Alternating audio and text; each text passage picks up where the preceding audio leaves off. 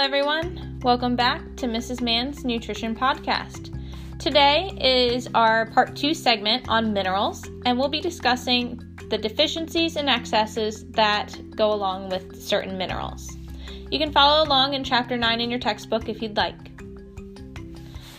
The first mineral we're going to talk about is a macro mineral. It's calcium. Diets that lack calcium often have the body start to react and pull calcium from your bones because you're not obtaining enough. Bones will lose calcium and become less dense. The outer layer of the bone becomes brittle due to this. Calcium deficiencies occur when the body's need for calcium is high. Calcium needs are greater during infancy, adolescence, and pregnancy, as well as fetal development. So anytime the body is growing and going through change. One of the deficiency diseases that can occur when we do not have enough calcium is known as osteoporosis. This is a condition that results when bones become porous and fragile due to a loss of calcium. Osteoporosis affects more than half the female population aged 60 and older. And don't think just because you're not a female that this won't happen to you. Osteoporosis is being seen to be on an uprise trend because we are all severely lacking in vitamin D, calcium, and magnesium, which is causing osteoporosis and brittle bones and porous bones to occur earlier in younger individuals and both affecting males and females. Phosphorus, another macro mineral, has some issues when there's an excess. Excess phosphorus, obtaining too much, can reduce your calcium absorption, so your body cannot actually absorb the calcium it desperately needs. Too much phosphorus with insufficient calcium and vitamin D are contributing factors to osteoporosis and as well as gum and teeth problems. Next, we have magnesium. Magnesium, we see deficiencies develop slowly. They often result from other health problems such as starvation or an extended period of vomiting or diarrhea can cause low magnesium levels. Alcohol will also increase magnesium excretion, causing a deficiency perhaps. Deficiency symptoms include weakness, heart irregularities, disorientation, and seizures. Magnesium excess occurs mainly when there is too much magnesium in the blood. This occurs when the kidneys are not working properly. Toxicity of magnesium can cause weakness as well as nausea.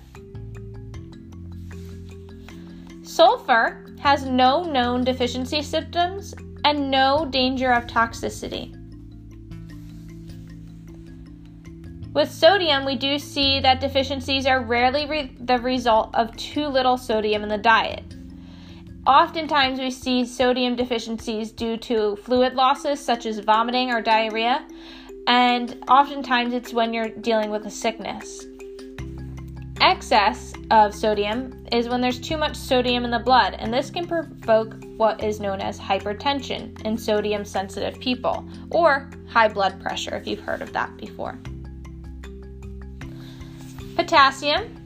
Too little potassium can cause the heart to malfunction. You might experience muscle cramps, loss of appetite, constipation, and confusion as a potassium deficiency disease. Potassium can be lost again with body fluids. Next, we have chloride.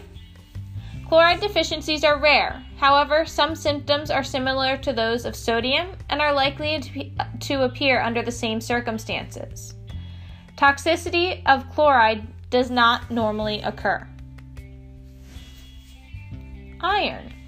The body's iron stores become depleted when the food intake does not provide enough iron. The body makes fewer red blood cells and each cell contains less hemoglobin. The smaller number of red blood cells means the blood has a decreased ability to carry oxygen and body tissues. Symptoms of an iron deficiency anemia include pale skin, fatigue, loss of appetite, and a tendency to feel cold.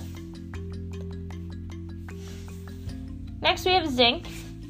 A zinc deficiency will hinder a child's growth and sexual development. Some symptoms include loss of appetite, reduced resistance to infections, and a decreased sense of taste and smell. Toxicity of zinc is most often due to the use of supplements. Iodine. Deficiencies cause the thyroid gland to work harder to produce more of the hormone thyroxine. This can cause what is known as an enlargement to the thyroid gland called a goiter. Goiter can also occur with excess amounts of iodine. So on both ends, you may end up with goiter, whether you're getting too little or too much. Other symptoms include weight gain and slowed mental or physical response. During pregnancy, the development of the fetus may be impaired. If there's a deficiency of iodine, the child may have severe mental retardation and dwarfed physical features. This condition is known as cretinism. Fluoride. High fluoride intakes can cause teeth to develop a discoloration known as fluorosis. Your teeth may appear spotty, like they have white kind of coatings or little spots all over them, or it actually starts to appear on all of the teeth. After that, we have selenium. This is our last one we'll talk about today. A selenium deficiency causes heart disease. Too much selenium can become toxic, producing such symptoms as nausea, hair loss, and nerve damage. This is just a brief overview of some of the minerals in this chapter and discussing their deficiencies and excesses. If you have questions or concerns, you can reach out to me. You can also go to your textbook or always go to Google. If you'd like to see pictures of goiter or cretinism or fluorosis or some of the others that we talked about, please feel free to look in the textbook for examples or go onto Google and research some images. Just be ready. There's some interesting pictures out there. If you have any questions, again, just reach out. Hope you enjoyed this short one on your deficiencies and excesses of minerals. Have a great day.